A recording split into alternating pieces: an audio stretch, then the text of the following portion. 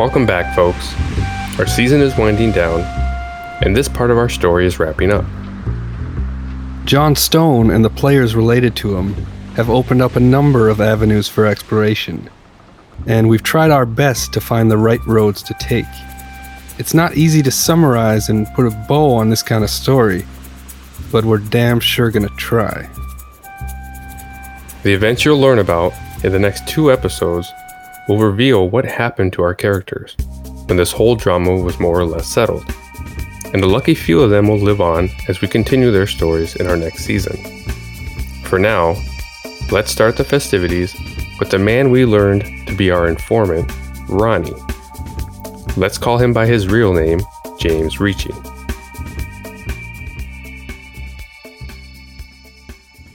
Ronnie, aka James Ricci, our informant, is standing outside of a 7-Eleven talking to PCO on a payphone.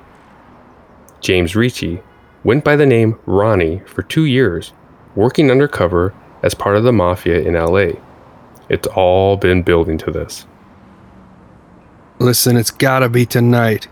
If I don't grab it now, we'll have to wait another week, and you know I just don't have that kind of time. Okay, fine. Take care of it. Go see a movie or something. Just stay off the roads. I won't be ready in time. You can't be fucking serious. Unfortunately, yes.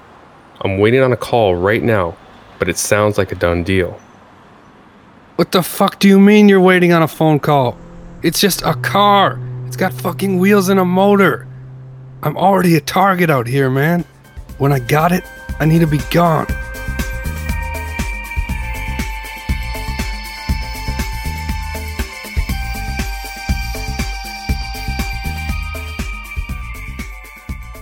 We learned that after Hollywood was killed, Rosso was kidnapped by Casper and his friend Benito. In an effort to get himself freed, Rosso told Casper about a potential plan to bring the Italians and Mexicans together again and ease the tension.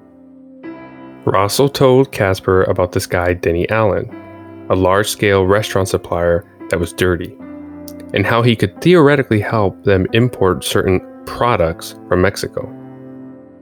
Casper went over Loza's head, tried to take some initiative. He knew it was a risk, but he called the Italians up, finally got on the phone with Vinny, and they agreed to a one-on-one meeting. Neither Casper nor Vinny would agree to come unarmed. Just after dark, Casper is walking with Rosso, hands still tied, up to the Italian warehouse next to Leo's gym. He pulls out his gun and points it at Rosso's back as they approach the warehouse door. Upon entering, he sees Vinny playing cards with another Italian guy, Happy Jack. Casper grabs Rosso's arm and looks around the warehouse. "I thought I said come alone," he says to Vinny. You're not alone. Yes, Casper was with Rosso. His pal Benito was also waiting and listening just outside the door. Casper approaches Vinny and Happy Jack, still holding Rosso by the arm. Vinny and Happy Jack put their cards down on the table. Casper speaks up. "The only reason I'm here is because your man's got a big mouth." Oh, what'd you guys talk about? School memories? "I think you know what we talked about. So why don't you just start telling me what you've got?" You're fucking lucky you ain't dead already. Coming in here with one of my guys after killing another one of them? They were far from the first casualties in this war, and you know it. And far from the last. Vincent points to Rosso. Take the fucking rope off. Casper reluctantly takes the rope from around Rosso's wrist. He continues to hold him by the arm with his gun to his back. There. Isn't that better?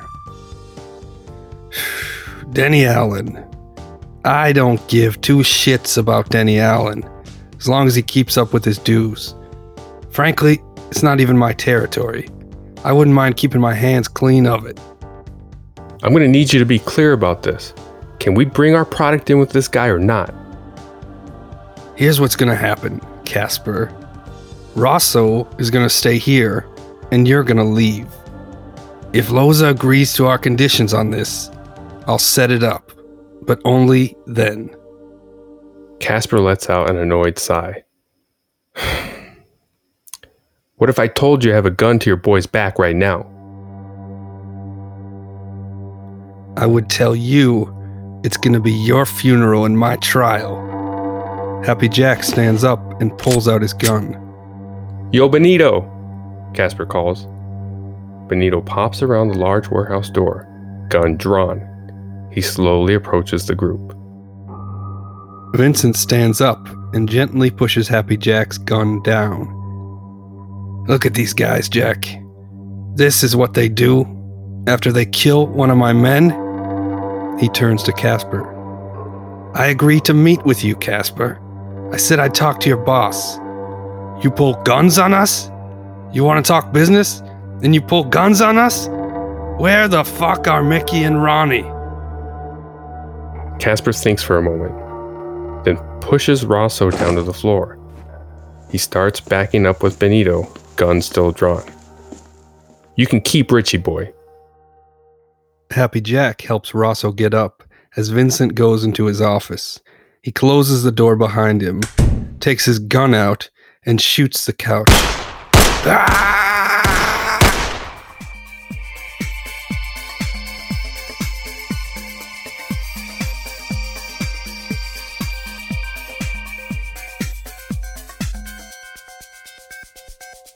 James Ricci is walking up to the Italian warehouse. It should be dead at this time of night as he takes out his keys and opens the lock on the gate. A forest green Ford Escort is parked inside. He quietly opens the driver's side door and sees the keys hanging in the ignition. Ronnie grabs the keys, walks to the rear of the Ford Escort and opens the trunk. He feels around, making sure the packages are secure. Suddenly, voices and footsteps are heard. Out of fear, James quickly puts the keys back in the ignition and closes the door slowly. Panicking, James looks around for a place to hide. Realizing that the trunk is still opened, he decides to crawl in, holding it open with his hand. Man, I swear I locked this place up when we left. Do you remember if I did? I specifically remember holding the keys in my hand. I remember you humming that fucking song. Stuck in my head all day. Why Vincent has us coming back here in the middle of the night is beyond me. I mean, what the fuck? Just to move a car that we have to pick up again in the morning? It's fucking horseshit if you ask me. I'm sure it's fucking fishy to you, but if Vincent tells me to get the car, I'm getting the goddamn car. And that's a good fucking song, by the way. Don't start with that shit again. Angel opens the large door and lets Rocco pull out in the Ford Escort. The car drives out of the warehouse and onto the street. Angel closes the door and locks the gate, then gets in the passenger seat. The car drives off with James in the trunk. The Ford Escort pulls into a sandwich shop. Angel and Rocco park and go eat.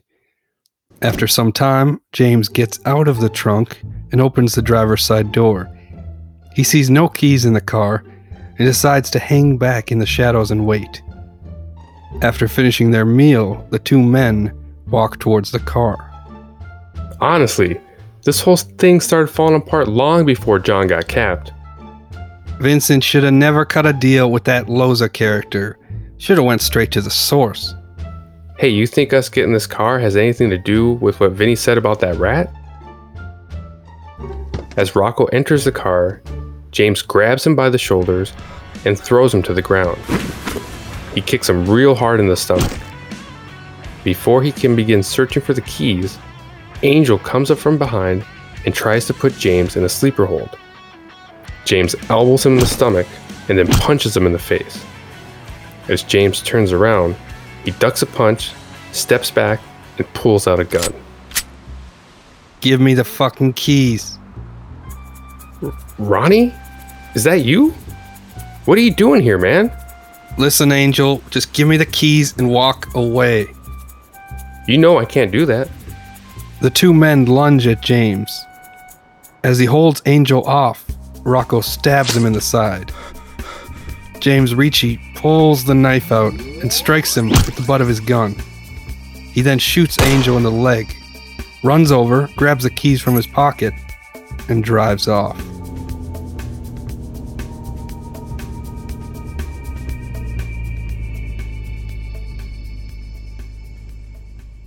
After a long and tireless journey, narrowly escaping death at the Rhino Strip Club, being taken prisoner in Tijuana, only to come back to Los Angeles and get involved in more shady antics, the dynamic duo finally made it to In-N-Out Burgers to secure Trevor's precious double-double. It's not all fun and games for Max and Trevor, though. As the pair are munching their gnarly grub, uncertainty weighs down on them like a greasy beef patty on a pillowy bun. They're still facing eviction and have yet to figure out their next move. Just as Trevor is about to speak, the entire place goes silent. Val Kilmer has just walked in. Last year, in '93, director Joel Schumacher applauded Kilmer's role in the western Tombstone, where Kilmer played Doc Holliday. He even learned the piano to play Chopin for the role. So Schumacher was impressed.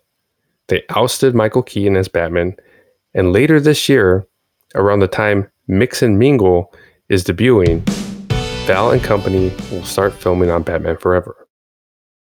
Anyway, Kilmer decided to stop in for some chow before heading back to his place in the hills. Kilmer casually makes his way to the counter and orders a double-double with fries.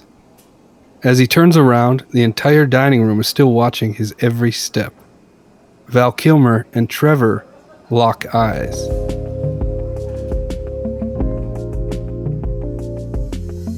It's a bizarre moment, a worlds colliding type of situation. For a brief instance, Val and Trevor see into each other's souls. They share a sort of oneness of being, tapping into a certain intensity which can only be described as destiny, gliding together on a hyperwave of existence, holding hands into the beyond. That's how Trevor would go on to describe it later while stoned off his ass. You might wonder how Val Kilmer would ever end up staring into that bottomless pit of a soul called Trevor. Well, he wasn't. Val was actually staring over him, looking outside the window at some beautiful beach babe who was bending over to tighten her rollerblades. Either way, he came away from that encounter with an idea. Dude, I got it. Got what, dude? I know how we're gonna get back on our feet. We'll start a Hollywood tour business. Like your uncle? Exactly. I thought you said that didn't work out, dude. Said he skipped town. Well, that's true, but just look at this place, man. It's crawling with tourists. Chinese, Japanese, Middle Easterners. I mean, fuck, man.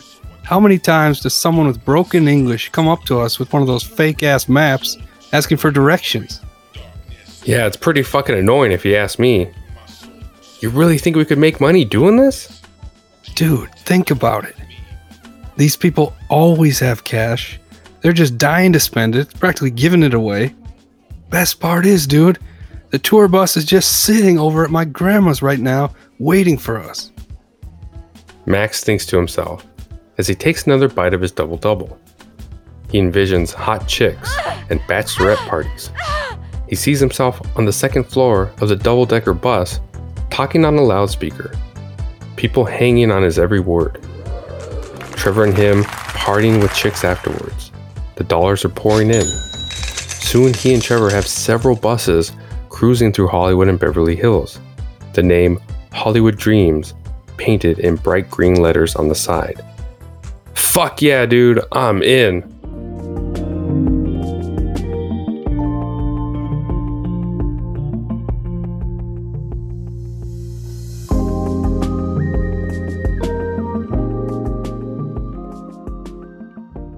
Lindsay is returning home after his date. Coming to his apartment door, he notices 3 spots of blood just below the doorknob. Without hesitating, Lindsay keeps walking until he exits the back of the building. Stopping to think for a moment, Lindsay decides to hop a fence and quietly climbs in his bedroom window.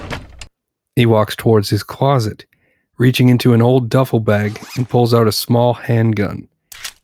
In an instant, Lindsay opens his bedroom door, gun drawn. His eyes come to rest on James Ricci, sitting at his kitchen table, thumbing through a bodybuilding magazine. Who the fuck are you? Lindsay, just put that toy of yours away. Come sit down with me. I'd choose my words wisely, friend. Doesn't that gun feel a little off to you? Man, you really have gone soft. Hanging out with actors will do that to you, I suppose. Lindsay plays with the weight of his gun. Looking frustrated, he puts the gun down on a side table and walks towards James, taking a seat across from him. Lindsay, you really don't recognize me, do you? Lindsay looks at him closer and thinks, Ricci? Is that you? I'm sorry for the games, man. I really am. But I'm in a bit of a pickle right now. I'll say. I mean, you look like shit. Is that your fucking blood out there? Painted on the sidewalk? James looks at him. What do you think? Let me get this straight. I haven't heard from you in like 3 years. You just up and vanished.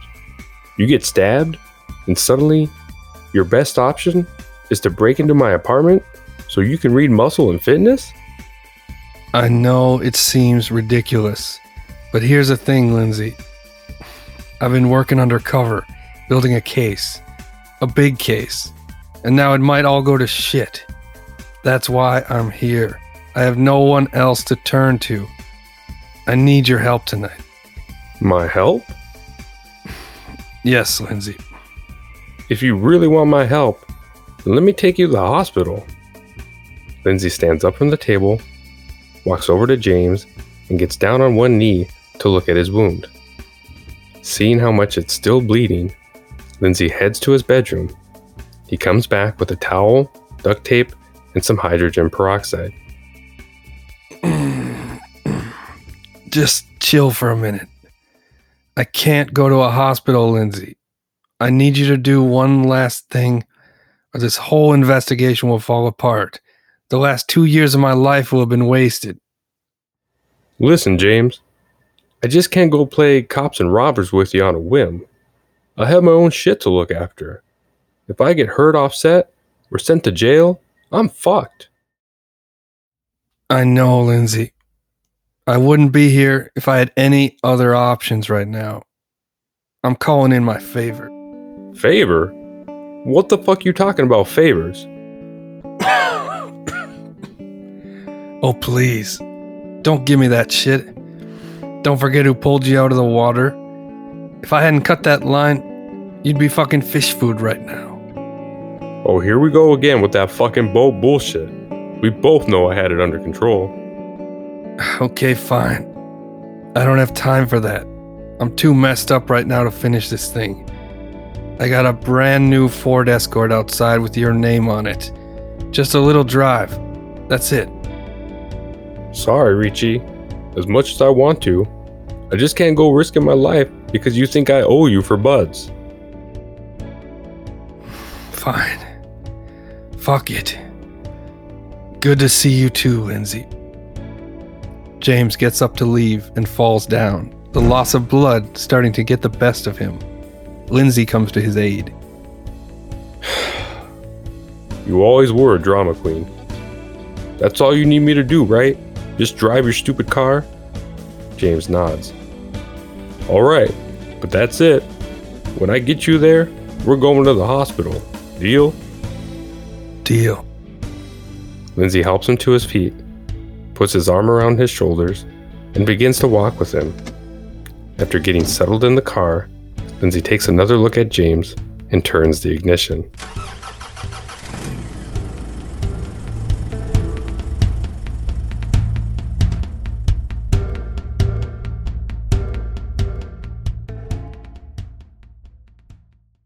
Stacy is in an ABC building at the very first table read for the pilot episode of Mix and Mingle. She's loving every moment, listening closely to her co-stars for the first time. In the opening scene, Billy D, street tough New Yorker, is with his girlfriend, Jen, the mother of the group. "I'll figure it out," Billy D says. You'll figure it out? "Sure." Who do you think you are? Sherlock Holmes? "If someone's stealing our mail, I can find out who." Honey, just remember to pick up the dry cleaning, and you'll look like a superhero to me. "I'll show you." And they kiss. Good job, guys. In the next scene, ZZ, the rock and roll doctor, is helping a patient. Yeah, doc. I just haven't been feeling myself. Haven't had any energy. Feeling lethargic and lazy. "Any depression?" ZZ asks. The patient nods his head. "Any sexual side effects?" The patient nods his head more emphatically. "Brian, what I believe we're dealing with here is something psychological. What I'm going to need you to do is stop by Sam Goody. For the depression, pick up any of the first 4 Zeppelin records, okay? Maybe some Sabbath, yeah?" Afterwards, ZZ is speaking with his girlfriend Erin, the uptight science type. ZZ, you went to Johns Hopkins. Why are you talking about Led Zeppelin with your patients?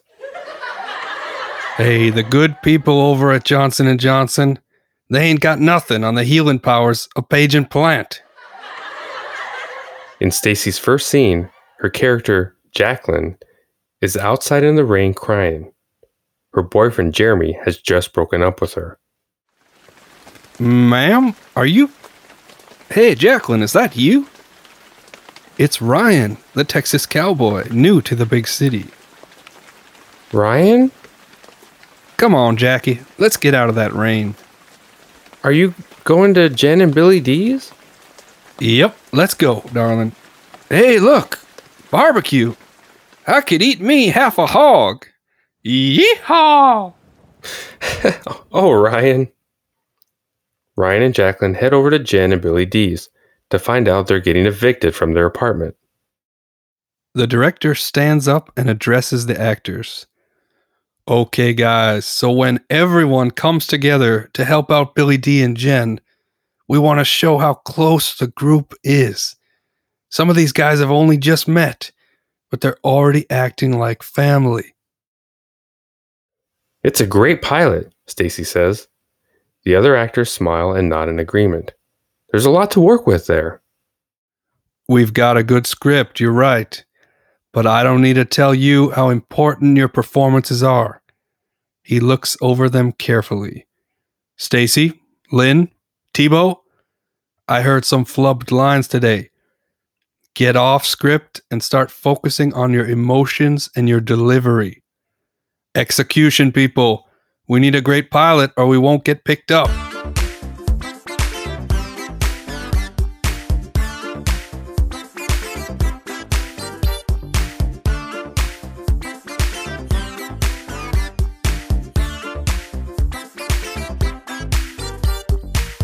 Rachel and Liz saw John Arbor Franklin again at Mystic Glow Bookstore the other day, and he invited them over to his place for some kind of new age hootenanny.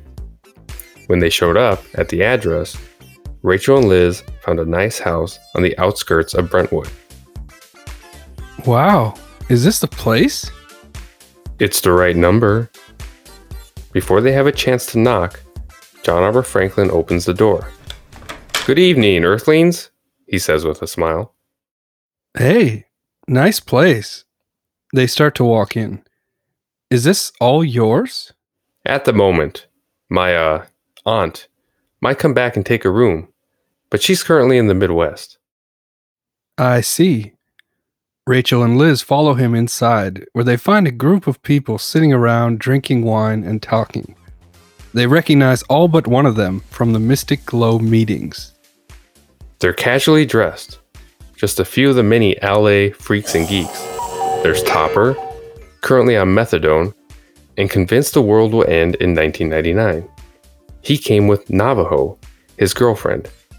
She's not Navajo or Native American at all. She's Scotch-Irish. And there's Nitro, the 55-year-old hippie with alien eyes. He's been a Mystic Globe fixture for about 25 years. "Salutations, Nitro," Liz says. "Hey." He looks at Liz, then Rachel. "It's thunder and lightning." "Hi, Nitro," Rachel says. She looks to the others. "Hi, guys." John Arbor Franklin walks back to the group as everyone quiets. "I'm glad you all could come. "Thanks for having us." I thought you might be interested in a vision I had last week during a particularly intense steam meditation. In this vision, I was with a group, and the members appeared to be each of you." John Arbor Franklin nods at them one by one. "We were all beam lifted by starlight and asked to join their civilization." The group listens in awe. "The Greys?" Topper says. John Arbor Franklin shakes his head. "This was a species never seen nor cataloged by man, able to shapeshift. I couldn't begin to describe them." Liz looks wide-eyed. "I think I had the same dream," she says. "Interconnectivity." "Nitro, was this a lucky week for you?" "I had a $50 lottery ticket." "Whoa," Topper says. "Navajo, is there something you want to tell Topper?" Navajo looks surprised. She then looks down. "Topper?" Navajo says. "Did you mean what you said about being a daddy?" "Are you..." He looks Navajo in her eyes. "Don't mess with me." "I'm not messing with you, Daddy." "You mean you're..." "Oh my God!" Topper and Navajo embrace. "Rachel, I know this week was difficult. You see, every hand comes from God with the capacity to do great or terrible things. On behalf of Starlight, I'm sorry about what happened." Rachel breaks out in tears. "It's okay.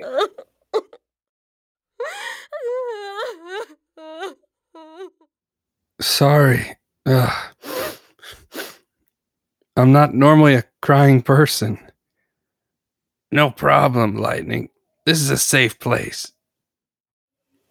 You felt something, and we all felt it. And it's like, just go with it, girl." The group sits for a moment, each person lost in thought. "Liz, is your mom feeling better?" "She is." It seems our stories have intertwined, and we've met here against all odds, given the highly unlikely series of events which must have occurred to lead us to tonight. They all look at each other, a certain indescribable feeling in the air.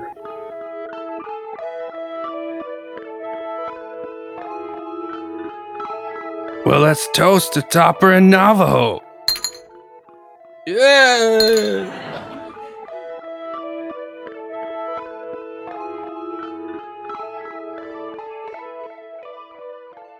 Lindsay and Ricci pull up next to a Baskin-Robbins ice cream store. Ricci is looking very pale. Somehow you failed to mention that your safe house is actually a fucking Baskin-Robbins. Honestly, man, this has to be a setup or something. No, I've been with this guy since day one. He's got no reason to feed me to the wolves now. He's got just as much riding on this as I do. Seriously, man? Just look around. Where am I supposed to park this thing? Inside between the rainbow sherbet and the fucking ice cream cakes? Can we at least call him? It wouldn't do any good. He's probably on his way as we speak. Oh, fuck. This is the place. Bro, you're in bad shape. Why don't we just go to the hospital?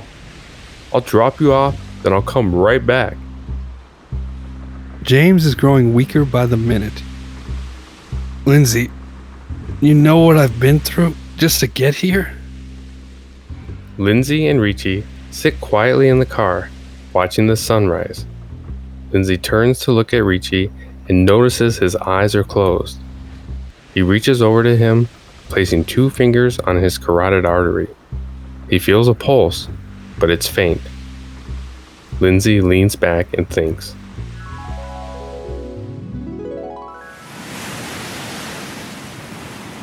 Lindsay and Richie are part of a 6-man team, carrying a big black rubber boat on their head.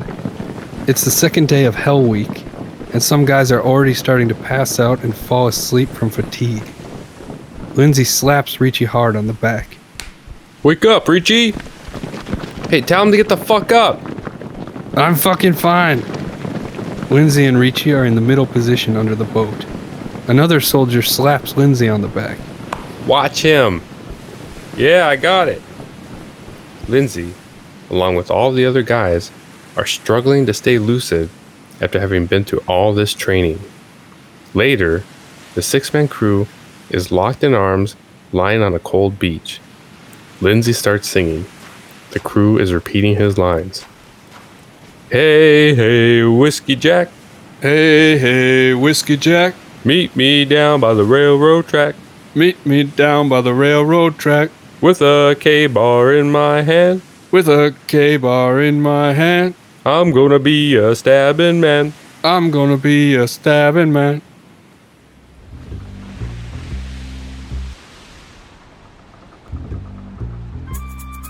Back in the car, Lindsay is staring into space, lost in thought. He softly sings to himself. A shooting man, a drinking man, a loving man. He looks over to James, sleeping next to him. Lindsay starts the car, shifts into drive, and begins to take off when an unmarked car speeds into the parking lot and comes to a screeching halt. Lindsay grabs the gun, looking curiously at the other car. The other driver, seeing Lindsay, waits to react as they check each other out for a moment. Step out of the car with your hands up. I don't know who you are, but that's my friend in there. He needs my help. How do I know this whole thing isn't a setup? Seriously? I'm coming out, okay? PCO cautiously gets out of the car with his hands up. Okay, well, let me get a good look at you. A setup, huh? If it were, I wouldn't have just barged in with no backup. Look around, man. It's just us. Who are you and what are you doing with my friend there? He slowly approaches Lindsay's car. Listen, man. This has been a very strange night for me. But I'm one of the good guys. Either prove to me that you know my friend, or I'm going to have to pull this trigger. Okay, that's good. I can work with that. Okay, your friend there, lying in the car next to you, is James Richie. He's been working with me for the last 2 years. He was a Navy SEAL in Operation Desert Storm. All right, I got it. Will you just help? Lindsay gets out of the car and goes to the passenger side. He's fucking dying over here. Great hideout, by the way. PCO and Lindsay look over Richie and his condition. PCO knows he needs to do something quick. Here, take my car. Get Richie to the nearest hospital. Don't give him a name or anything. Just get him there. What are you going to do with this thing? There's a garage behind this place. The owner owes me something. Now, let's get him out of here. PCO and Lindsay carry Richie into the unmarked car. Lindsay gets in and is about to speed off. I don't know who you are, but you may have saved your friend's life tonight. Let's just say I owed him one. Lindsay starts the car and speeds off.